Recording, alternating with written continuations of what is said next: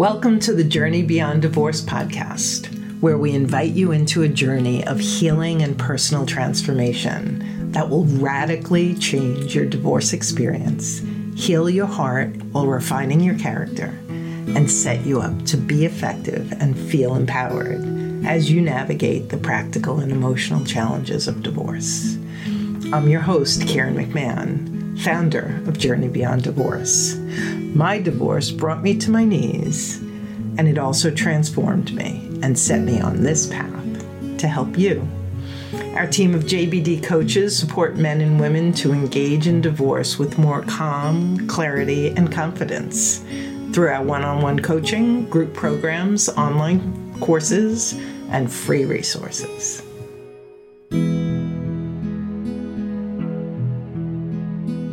Parents need to keep that in mind, keep the long game in mind. What I often would suggest and do suggest to people is they put something in their agreement that says no agreement will be successful unless the parents are flexible and show flexibility in the best interests of their children. So right away, you've got a language that shows that the parents understand and appreciate the fact that you have to be flexible, that circumstances will change. The other thing you can do is you can actually put a provision in that you will review certain parts of your parenting plan. Parenting plan, I mean the schedule with the kids and decision-making, how the decisions are made, and all the rest, that you can review it at certain intervals if either parent wants it.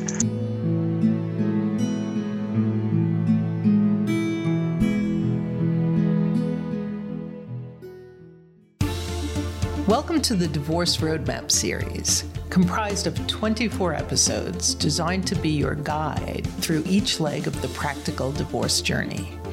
Be powerfully prepared as top experts in the field advise you on each logistical stage, from the agonizing question of should I stay or should I go, through the complex legal, financial, and parenting choices before you, to your future plans for housing, budgeting, and co-parenting post-divorce.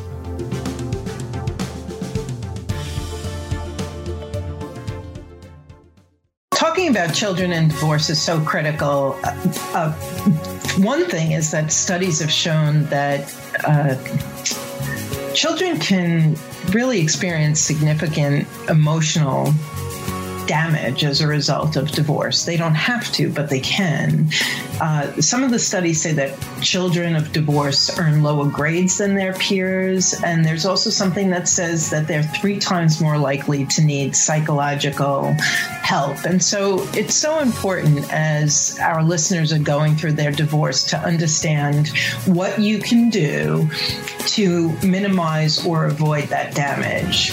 In our last show, we shared about a child's Bill of Rights that guides parents on healthy ways to interact with and around your children during the divorce in your home privately. Today, we're talking to Larry Saresky about the choices available and the impact of your choices on how you go through the legal process. And we're going to be focusing both on the typical or standard divorce as well as those high conflict divorces. So I'm really excited to have Larry. Larry Saresky is a veteran matrimonial lawyer and mediator.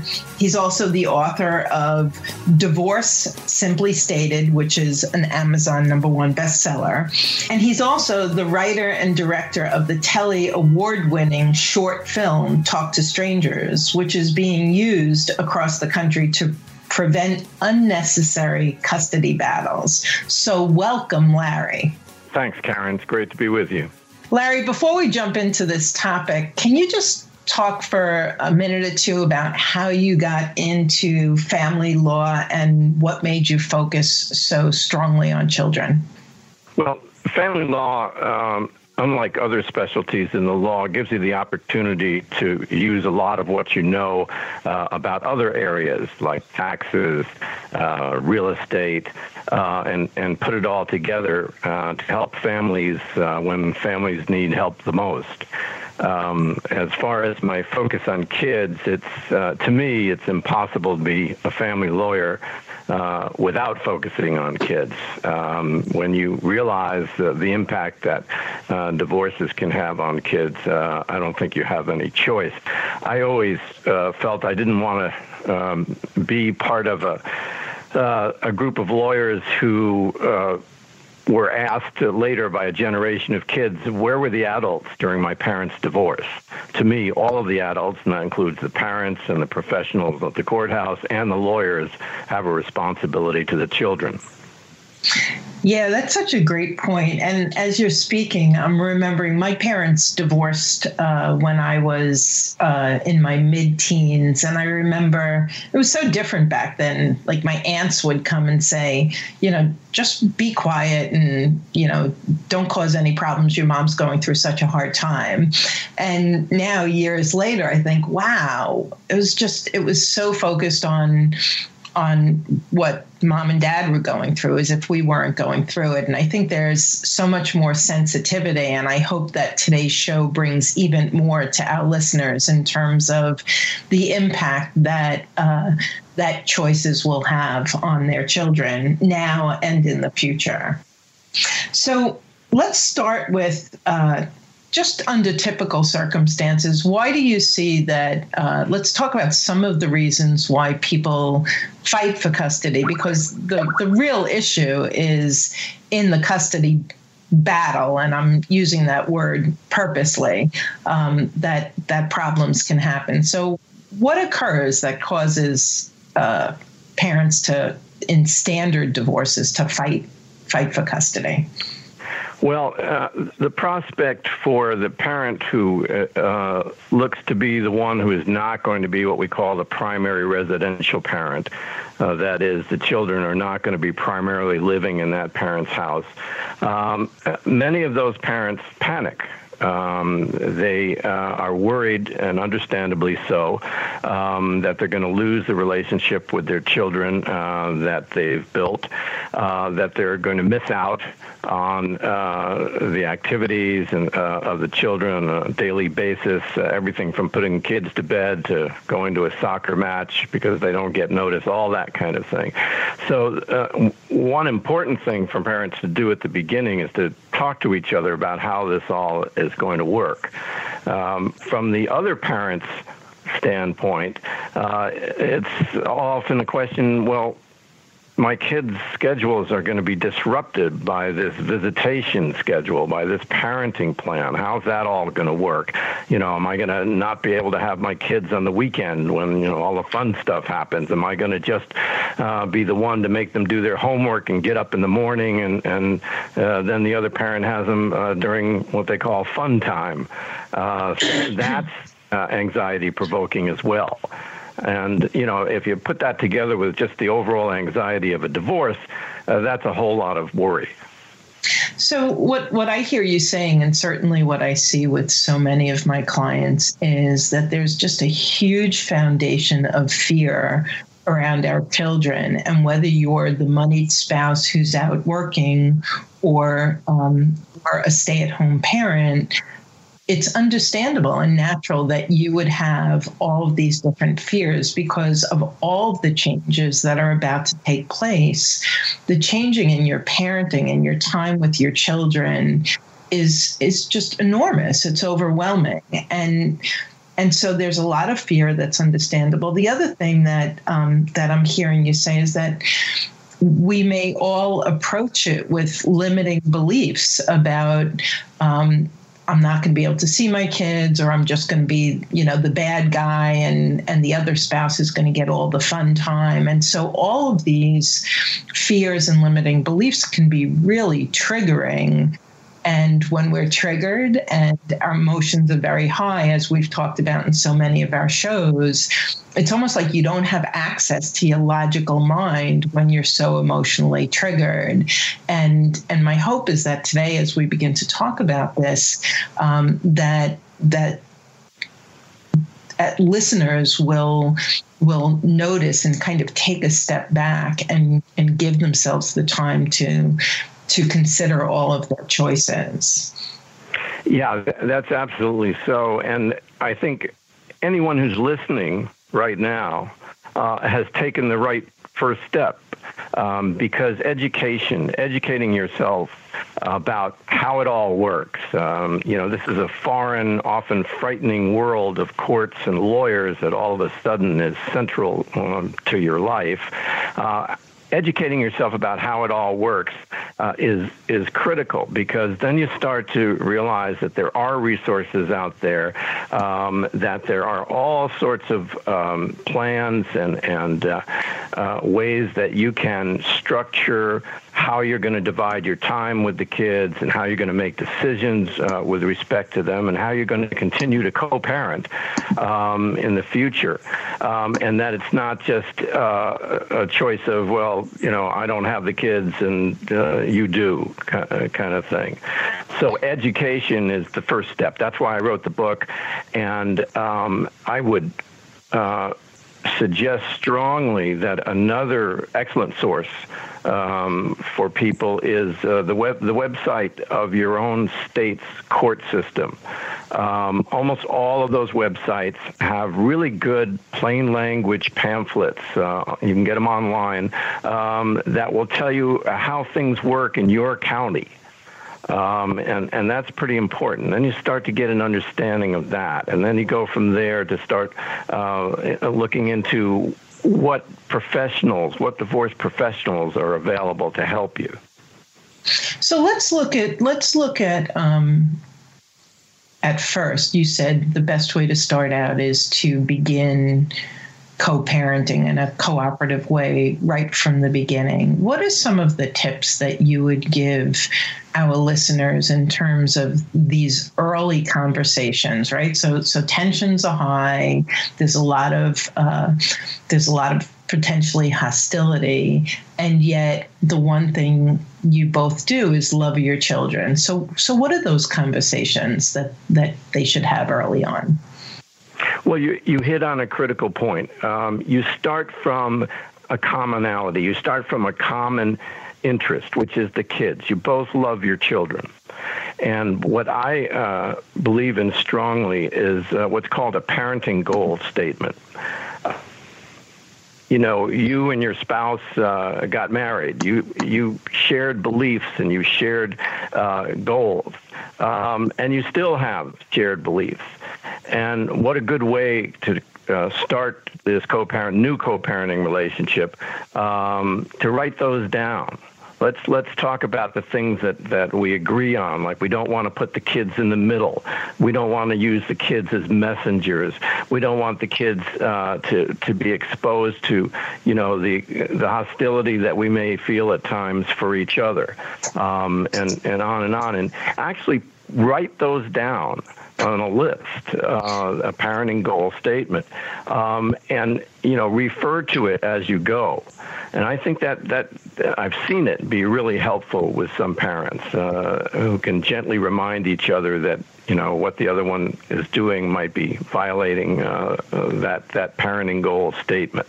Right. And I just want to jump in here, and if you're listening and you did not hear our last show, what Larry's talking about is exactly what the whole show is about. The Child Bill of Rights has, I think it's 10 key points that you want to abide by. And so that is absolutely a great way to start.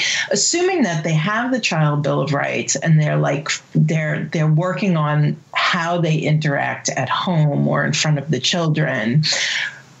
One of the things that I find is that there's a lot of limiting beliefs. If I'm the stay-at-home parent, I've had so many clients who say, well, my spouse can't because he or she never did get up with the kids or have the kids an entire weekend or do homework with the kids or whatever it might be. And that's a dangerous belief to hold, because just because they haven't doesn't mean they can't, and it doesn't mean they won't. And so what I would really like to dig into, Larry, is more as it refers to what I'm going to fight for legally. What are some of the things that maybe you talk about in your book or that come up in these early stages where there's disagreement based on those kinds of limiting beliefs? Well, another good point.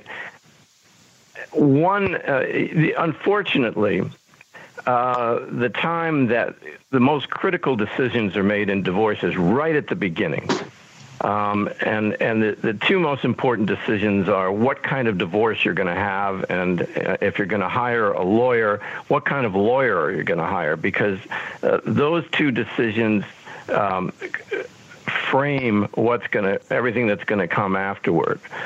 So if you decide on, there are two kinds of divorces. There are the traditional court-based divorce, either with lawyers or without, where you're kind of at the mercy of what's called the adversarial system. That's the system on which our courts are based.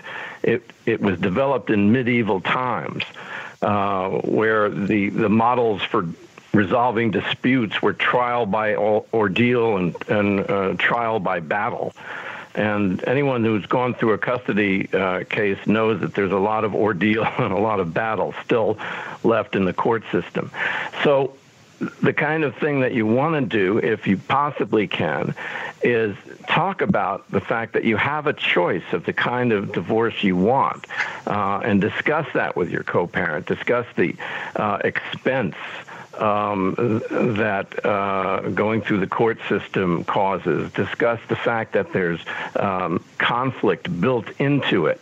And then the alternative, or the alternatives, are things like mediation and collaborative divorce. And I think those are the kinds of things to focus on very early. And then, of course, what kind of divorce professionals you're gonna want. There are professionals other than lawyers who are quite important. There are divorce coaches. There are parenting facilitators. There are, of course, therapists who can help you, family therapists, who can help you deal with the kids. And if the kids themselves are feeling distress, who can evaluate the kids as well, not to report to the court or anything, but just for the kids' own good. So those are the kinds of things I think to do early on. I think couching that kind of a conversation like this, I'm listening to you and I'm thinking, I could say to my soon-to-be ex, divorce can get really expensive. And confrontational, and we could actually end up fighting about that. But if it's couched in what would be best for our kids, right? Because that really does bring it to another level. It's like, look, we're clearly not getting along. We're clearly going down this path. Maybe you don't want it, or he or she doesn't want it, but it's where we're going. Can we look at how we're going to enter into this with keeping the children front and center? And then I think the conversation about litigation being more a higher conflict and higher expense is going to be received by the other parent so much better, because it's couched in what's best for the kids here. How can we make sure that they're taken care of as we go through this negotiation? Right. That's a hard principle to argue with. Let's operate from the standpoint of what's best for the kids. I mean, no one's going to say, no, that's not important to me, or hardly anyone, hopefully, will say that. So, that is a good place, the best place to start. And that conversation needs to happen as quickly as possible, before lawyers are hired and before, lines are drawn in the sand. Absolutely. And for those of you who are hearing this and wanting more detail on the lawyers and how to pick one and the right process, we've done a bunch of shows on that, on litigation, mediation, collaboration. So please go back and make sure to listen to those, because we tried to cover all of the key talking points and give you as much information as we could on that. So we're not focusing on that too much today.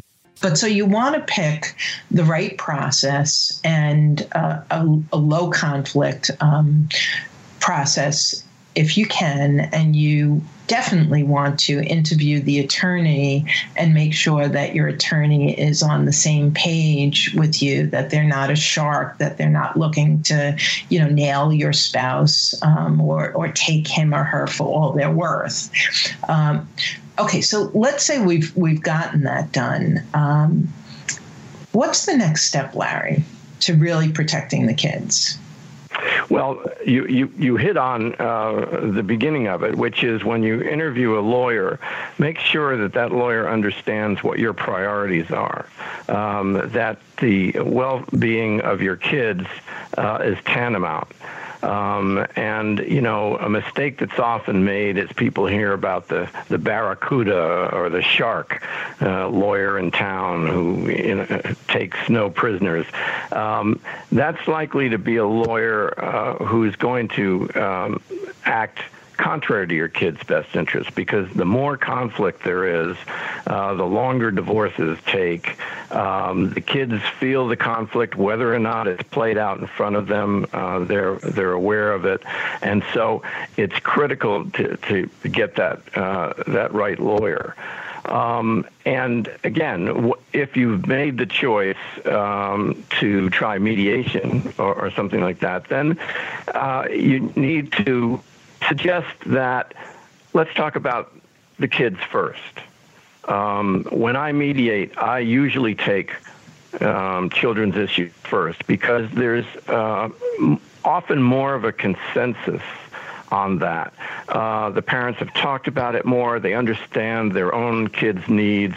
And again, if you aren't able to settle your case, either in a traditional court-based case or a mediation case, and you leave the decisions up to a third party, a judge, that judge is not going to know your kids like you do. They're not going to be the details in an order from the court that you can put in your own agreement.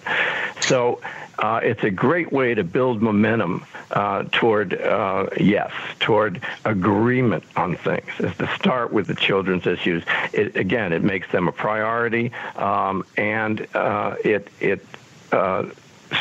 creates this momentum to get the rest of the issues resolved as well. Absolutely. I recently had a client who she was really worried about custody, young child, toddler, and her partner wasn't very active in parenting at all, and yet demanding 50-50. And they were not in the court system. They were in one of the alternative processes.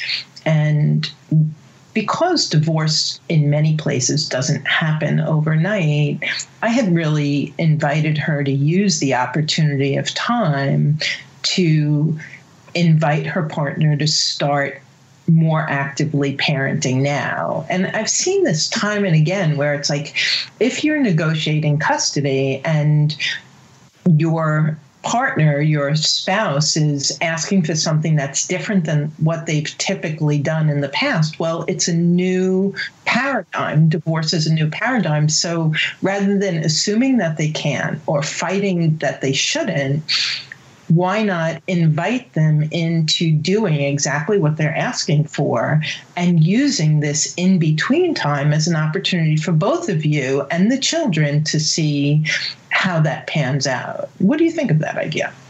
I think it's a great point, and it's something that I've urged clients to do for years. You can try things out. And now, some I've had clients who've been worried, well, if I allow this much time to my co-parent with the kids, isn't that going to set a precedent? Then I'll be stuck with it. And if you have that concern, you can do something very easily to address it, and that is just to write up a little letter agreement. It's a paragraph long. It says, we've agreed to try the following schedule. It's without prejudice, and those are terms with legal import. It's without prejudice to any positions we may want to take in the future, but we're just trying this out, and in the children's best interests. And you both sign that, and that can come in handy, so that you're not faced with a situation where, well, you've done this, we'll just keep doing it. It is a great time to experiment and to see how the kids are reacting. And the other thing is that, again, I would tell clients is be careful what you wish for. Sometimes a parent will react emotionally and say, well, I want a 50-50 arrangement, as you mentioned. And, they really don't want and really can't handle splitting the time evenly with their co-parent, but they feel like if they don't demand that, then they're somehow giving up. Right. Well, again, this is a time to kind of sort all that out and find out that, the logistics just don't work. And they can have more time in the summer, to counterbalance less time during the busy school week. There are all sorts of different... So I agree with you. It's a great time to try things out, to get rid of unrealistic demands that turn out to be impossible to meet.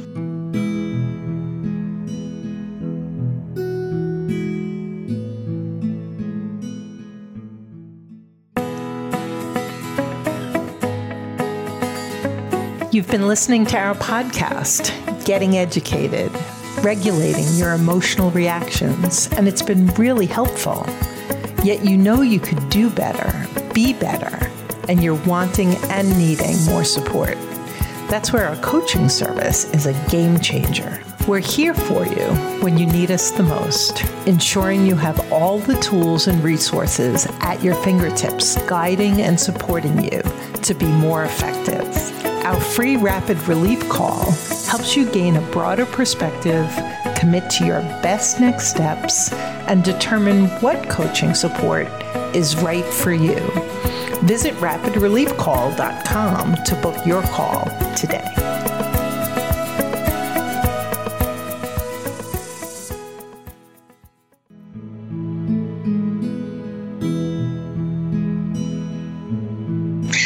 The other thing that I find, I think that's a great point, Larry, and I think the other thing that I find is if you're currently negotiating custody and you have school-age children, I had school-age children when I was negotiating custody, and looking back, I definitely was negotiating custody for a 5 and 7-year-old, but they don't stay 5 and 7. And so when you're negotiating, it's so easy to get locked into where they are right now and what they need right now. And yet, you blink your eye and they're teenagers going off doing their own thing. And so what are some of the tips that you would give people when they're negotiating custody with their spouse in terms of taking that more long-term perspective? Well, you made one of them, which is that parents need to keep that in mind, keep the long game in mind. What I often would suggest and do suggest to people is they put something in their agreement that says no agreement will be successful unless the parents are flexible and show flexibility in the best interests of their children. So right away, you've got a language that shows that the parents understand and appreciate the fact that you have to be flexible, that circumstances will change. The other thing you can do is you can actually put a provision in that you will review certain parts of your parenting plan. Parenting plan, I mean the schedule with the kids and decision-making, how the decisions are made, and all the rest.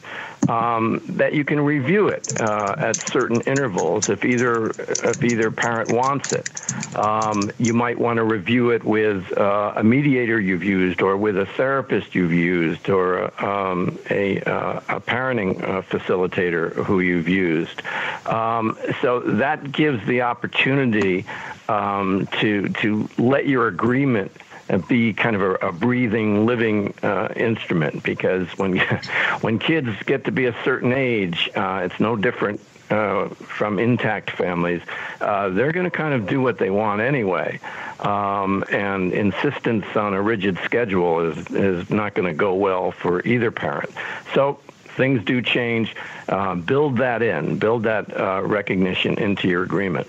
Absolutely. And I want to suggest a website that I have sent so many of my clients to, because I think that part of it is, if you have a 6-month-old, or you have a 2-year-old, or you have, a child who's on the younger stages, and you're concerned about development and how much back and forth there is, those are just incredibly understandable concerns. And so the website is called Custody Exchange, and it's Custody XCHANGE, custodyexchange.com. And they really highlight all of the different ages and the different things that you can take into consideration, not just ages, but different ideas for how to arrange shared parenting time in a way that's best for your children. And so if you're not quite sure and you want to do some exploration, that's a great site to check out.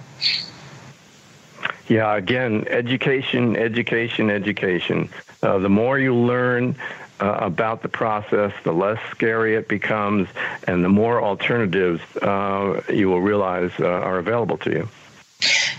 Now, I really want to talk about all of the different resources available in the court system. And I know some of them are available through alternative resolution as well. And so we're going to take a break. And when we come back, we're going to talk about high conflict divorces and some of the resources available to you, experts available to you as you figure this piece out.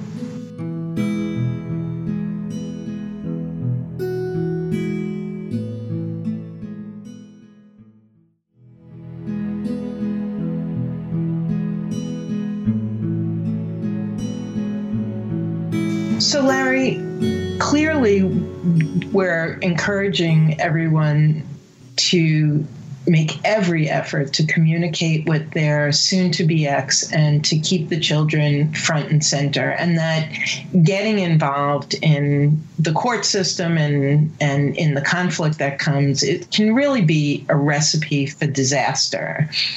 And yet, there are also a lot of people who are engaged in very high conflict divorces, whether it's dealing with a personality disorder or someone who has an addiction, somebody who's just really very resistant to the entire process and just in conflict mode. How can parents be expected to have those conversations, and what can they do when they just can't talk to their soon-to-be ex about the children and everything's high conflict? Well, unfortunately, there are cases where you need the court.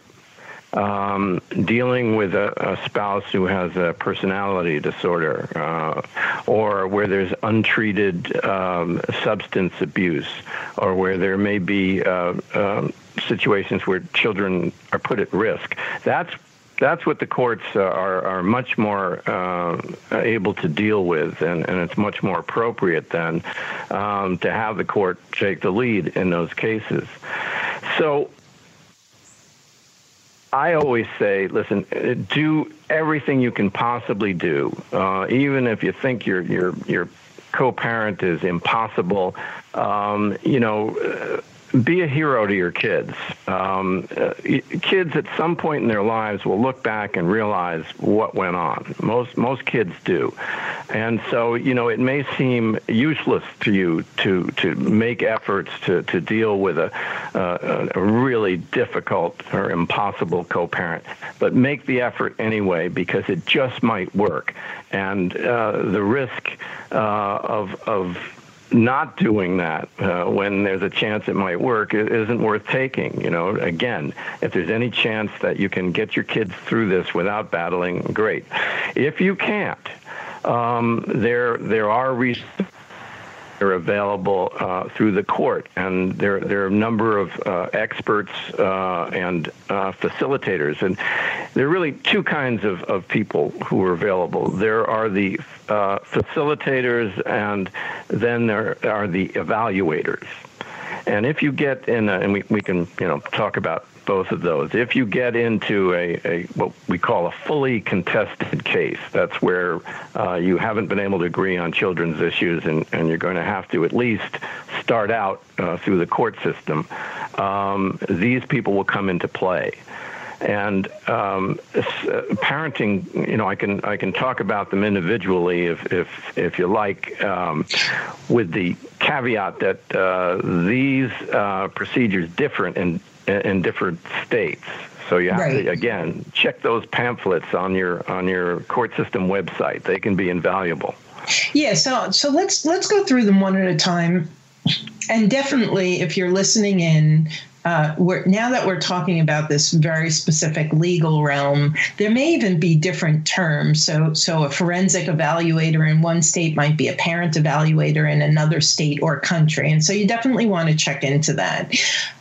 Let's start with in New York State, we call them law guardians. The attorney, when an attorney is actually assigned to represent the children. When does that happen? Why does that happen? And how can that benefit the high conflict situation? Well, there are two kinds of lawyers who are appointed to represent kids. There are, and again, this is a generality, but there are lawyers who actually represent children. They're called attorneys for the minor child or children's counsel, and they represent generally the older kids, kids who are able to formulate their own preferences, decide what they want, and also to articulate what they want. And those lawyers are, their job is to represent the interests of their client, what their client wants, just as they would do if they represented one of the parents. Then you have what's more often called law guardians or guardians ad litem. Lawyers love to use Latin words. They feel smart and important. Guardian ad litem means simply a guardian of the children while the case is pending. And the role there is a little bit different. In some states, it's limited to representing kids who are young or for some reason unable to formulate what they want or express what they want. And their job is to advise the court as to what they feel is in the children's best interests. So that's different than advocating a position of the kids. That's different than telling the court what the kids want. It's telling the court what this guardian feels is best for the kids. And, that's a very important role. Sometimes they even testify and are cross-examined by the parents' lawyers. But they will often will conduct interviews of the kids, of the parents, sometimes of teachers and other important adults in the kids' lives, and come up with a recommendation to the court.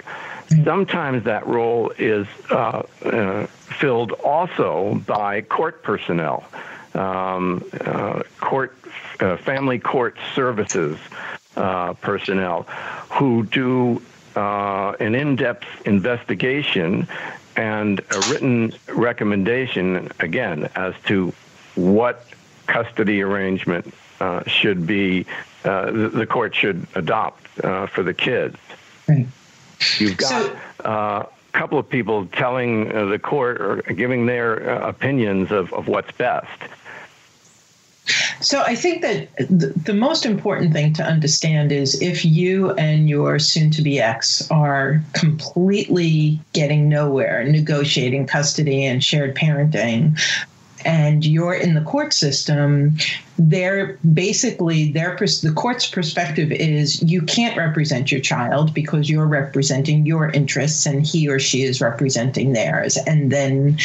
And so they bring in another party, another attorney who is neutral to either of your interests and totally focusing on your child's. And as you explained, Larry, depending on the age of the child, they get that information one way or another. The other thing that I know some courts have is a mediator, where that's a court-assigned mediator, where the court will tell the parents to go and sit with the mediator who is experienced in helping a couple negotiate custody. Right, and that is a role sometimes performed by that same family court services person who's experienced in dealing with these issues, has mediation training, and is tunes in to the mix between the parents and tries to figure out what might be best. They don't impose decisions. They don't make decisions for the parents, but they help them. They facilitate the parents going along a path toward their own agreement. The problem sometimes is that it's very limited. It might be one session with this mediator in some counties and some states, which is, better than nothing, but it's hard to do it in one session. You might ask the court in that kind of situation if you can have another session, and if you see it going somewhere, then that's well worth pursuing. Again, anything that keeps you out of the courtroom and moves the process along more quickly is in your kid's best interest. Absolutely. And when we started this section, you said something I kind of want to play devil's advocate a little bit here. If you've been in a relationship with somebody who's controlling, narcissistic, has psychopathic tendencies, has been verbally, emotionally, physically abusive, then it's really important that you get outside support when making this decision, because it's easy to be bullied by that person into a shared parenting arrangement that in your heart, like you intuitively know isn't good for your children. And so because I work with so many people in high conflict divorce where they've really lost themselves. And so the voice in their head is that of their controlling spouse, that it's really important that you get that outside support so that you can be clear. And it's not about adding to the conflict. It's about doing what's best for the children. And that brings me to another resource, Larry. Can you talk a little bit about the forensic psychologist, the forensic evaluation? Sure. In many cases, what we call these high conflict cases where there is a custody battle, the court might appoint a psychologist or other mental health professional to evaluate the parents, and by that I mean their abilities as parents, and to evaluate the needs of the children. Now, this, even though this may be a psychologist, he or she is not there to treat anyone.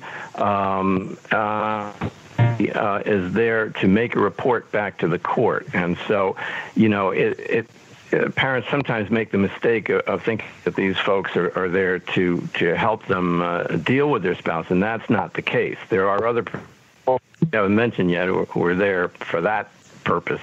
But that's the role of a forensic psychologist. And again, they will conduct interviews, and I do tell parents, because I'm asked this question a lot. How do I handle the interview with the forensic psychologist, and how do I handle the interview with these other professionals? And my answer is usually, it's not so much a question of handling them as it is doing the right thing as parents leading up to that interview. And then when you go in the interview, you can simply tell them what you've been doing for your kids. And of course, it's not about bashing the other parent.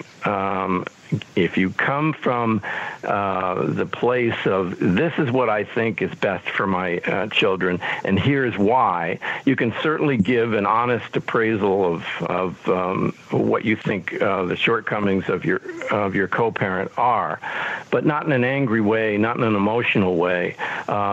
A way that is keyed to, this is why, Johnny wouldn't do well living with my co-parent, because this is the kind of thing that happens. And again, a lot of it has to do with the way you present it. But all of that will fall on deaf ears if you haven't done the preparation, and by that I mean if you haven't done your very best to keep the emotions down. Hard as it is, it's always easy for us to talk about what parents should do. We're not in this maelstrom, in this storm. But you do the best to keep your head. And then when you do get the chance to talk to a forensic psychologist, you can just lay it out in a very methodical way. What you've been doing, why you think it's in best interest of the kids, and why you think an alternative would not be in their best interest. Always come from what's best for the kids. Come Absolutely. From that standpoint. I can't agree with you more. And I had one heartbreaking situation where I had a client who was abused emotionally and even occasionally physically, and she had done some spiteful things with the child that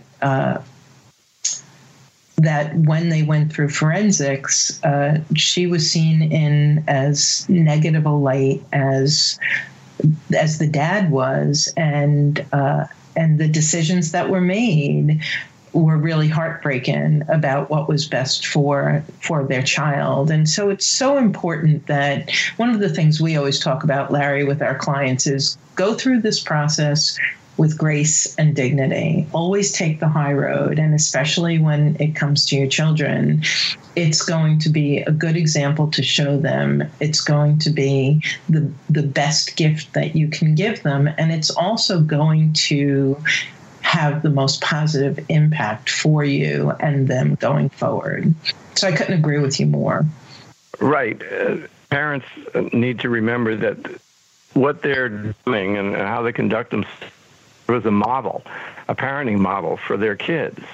And so I always tell my clients, picture yourself 15 or 20 years from now looking back on what you did and why you did it. And, with that perspective, and again, I mentioned before, be a hero to your kids. With that perspective, do what you think you'll be proud of having done 20 years from now. Yeah, absolutely. So I have two more resources on my list. One is a parent coordinator. Can you speak to what the role of that person is? Yeah, a parenting coordinator in states where they have them can be a very key person. In some states, they're appointed by the court, and they usually are appointed by the court, only in high conflict divorces. And their role is to assist parents to the extent that they can in resolving disputes. But they can go beyond that in a lot of places, and they can actually make some decisions on disputes that come up, whether it's the Wednesday night visitation's not working out, my co-parent is always late, returns the kids way past their bedtime, that kind of thing. And the parenting coordinator can make decisions on that are, of course, subject to the court's review. So they can have kind of a dual role. That is, first, as remember before I talked about evaluators and facilitators, there's actually a third type of person, and that's a decision maker. That's generally, if the parents can't do it, that'll be the judge. But parenting coordinators can also make these kind of short-term decisions, and that's why they're so important. And they're a very useful tool. In some states, they're only used after the divorce, when disputes come up over the agreement or the judge's order to resolve those. But they are key players. Yeah, we were told when I was going through my divorce that we should have a parent coordinator because there was so much conflict. And a number of my clients, some have used parent coordinators in negotiating the shared parenting and the custody. And the truth is that after you've got a signed settlement, conflict is going to arise. And if you don't want to go back to court, the parent coordinator is often a really great place to go and work through those conflicts and save money, save time, and work with someone who's a specialist and knows. And so I think that the parent coordinator is a great resource for any of you who are going into this knowing I've got years of co-parenting with this person and we don't agree easily. It's not an easy co-parenting. And certainly there's that concept of parallel parenting with someone that you just can't co-parent with. Again, that parent coordinator, I believe, can be a really, really helpful resource. Right. They are. And I've had cases where we've settled the case relatively quickly and easily, and the bigger problems happen after the divorce. So why you say, would that possibly happen? And I'll just throw in a quick tip here. It often happens because one of the parents' new boyfriends or girlfriends or husbands or wives gets involved.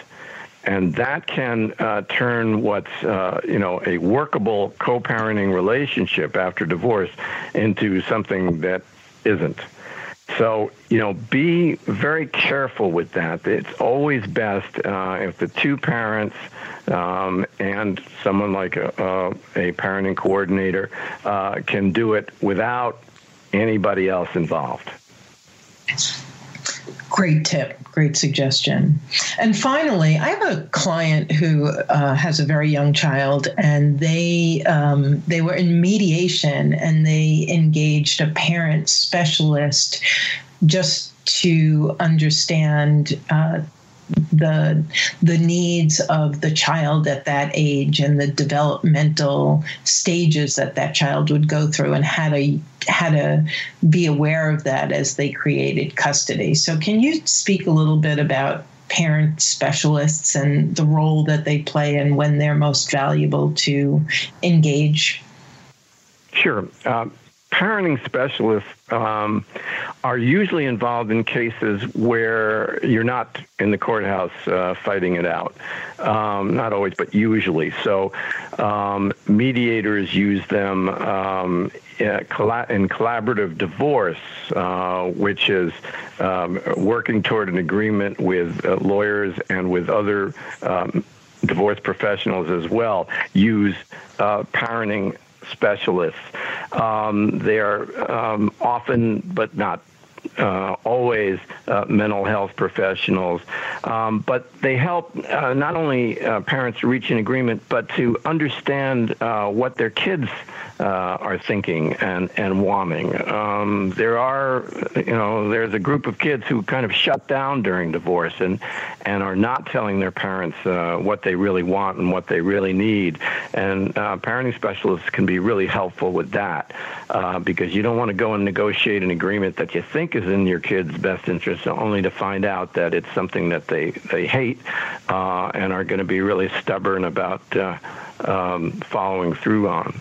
So that's a really important role as well. Thanks, Larry. So, you've covered so much really valuable information with us. I know that you have this book, Divorce Simply Stated, and the short film, Talk to Strangers. Can you just tell our listeners a little bit about what each of those offers and how they can access those resources and access you if they're interested? Sure. I'll start with the film, Talk to Strangers. We made Talk to Strangers to be used by parents who are facing a difficult co-parent to show them what's going to happen if they can't reach an agreement, what the court system looks like to kids, what the interviews by a forensic psychologist, by an attorney for the child or a guardian for the child, an interview by the court services counselor, what that's like to a child, what the disruptions in their lives cause them, and of course, the anxiety that accompanies all that, and goes, the longer these kids are anxious and the more difficult it is for them. So our film covers 11 months of two kids going through this process. And again, it's a story of one family. It's a 25-minute film. I just want to jump in and say I've watched the film. It's so powerful, and it gives you such a brilliant look into the child's perspective. And so if you're curious about this, I really encourage you to purchase the film and to watch it, and to have your soon-to-be ex watch it as well, especially if you're in the early stages, so that you can make your decisions with this really solid understanding of the impact. So, Larry, how do they access the film? You can get it, you can stream it or buy the DVD, and it comes with a parenting guide at childcustodyfilm.com. And again, we've seen it turn parents back from the cliff. We've seen parents watch this film and say, "Okay, we're not going to go through the court system. We got to resolve this ourselves." Beautiful. Beautiful. And then Divorce Simply Stated, I think that's a much broader perspective. Can you just share for a minute what that is and how our listeners can access that? Right. Divorce Simply Stated, I wrote, after all these years of practice, I've actually accumulated some tips and strategies and that I've used for my clients, and I wanted to put that in a book. It's a book that covers the divorce essentials. You'll learn about property settlement and child custody and alimony and everything. But it adds to that the tips and strategies that will allow you to be smart about your divorce, to save money. I explain things about how attorneys bill their clients that lawyers don't like to talk about, and may explain why I sit alone at bar association lunches, but things that really people should know. There are lots of ways to save money in divorce and to maximize your results while you're doing it. And at the same time, I try to make it a compassionate book. It's illustrated by my granddaughter, drawings that she did in school, and the reason for that is to keep parents focused on their children. It's so easy, as you know, Karen, with all this swirling around you, to kind of forget the little ones around you from time to time. And so those drawings are in there for that reason. And Divorce Simply Stated is available at Amazon.com. You can get it on Barnes & Noble online. So, it's easily obtained. Beautiful. And it's less than 300 pages. It's a small book, as these things go, and that's by design. It hopefully will not overwhelm people, but it will give them, what they really need to know. And again, these strategies, how to stop a cross-examiner in his tracks, and on and on and on. Perfect. And if our listeners want to reach out to you, how can they contact you? They can get me at info@divorcesimplystated.com. info@divorcesimplystated.com if you'd like to reach out to Larry with any questions or learn more about his services. So, Larry, thank you so much. This has been incredibly valuable and just chock full of information. Larry, I want to thank you so much for joining us today. Well, thank you for having me. I admire the work that you do, and again, the fact that folks are listening to this means that they're starting in the right place, and I wish them the best of luck and hope that they continue educating themselves about this process.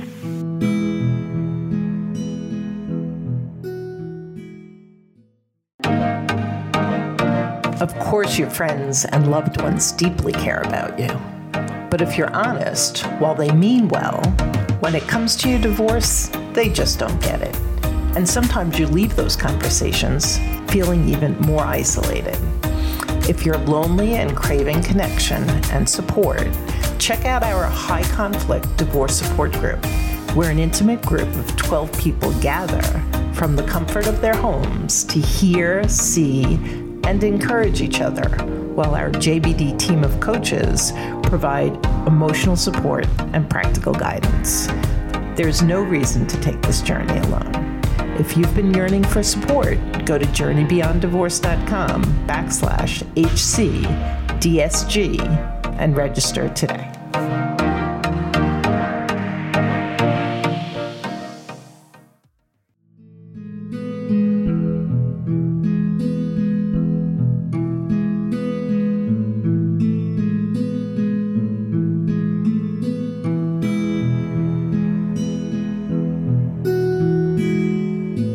Thanks for joining us on the Journey Beyond Divorce podcast.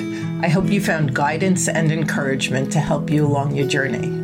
If you like my podcast, please take a minute to subscribe and leave a review on iTunes. You can also visit us at jbddivorcesupport.com, where our team of coaches support both men and women through our one-on-one coaching, group programs, online courses, and free resources. Stay tuned for our next episode, and I'll talk to you soon.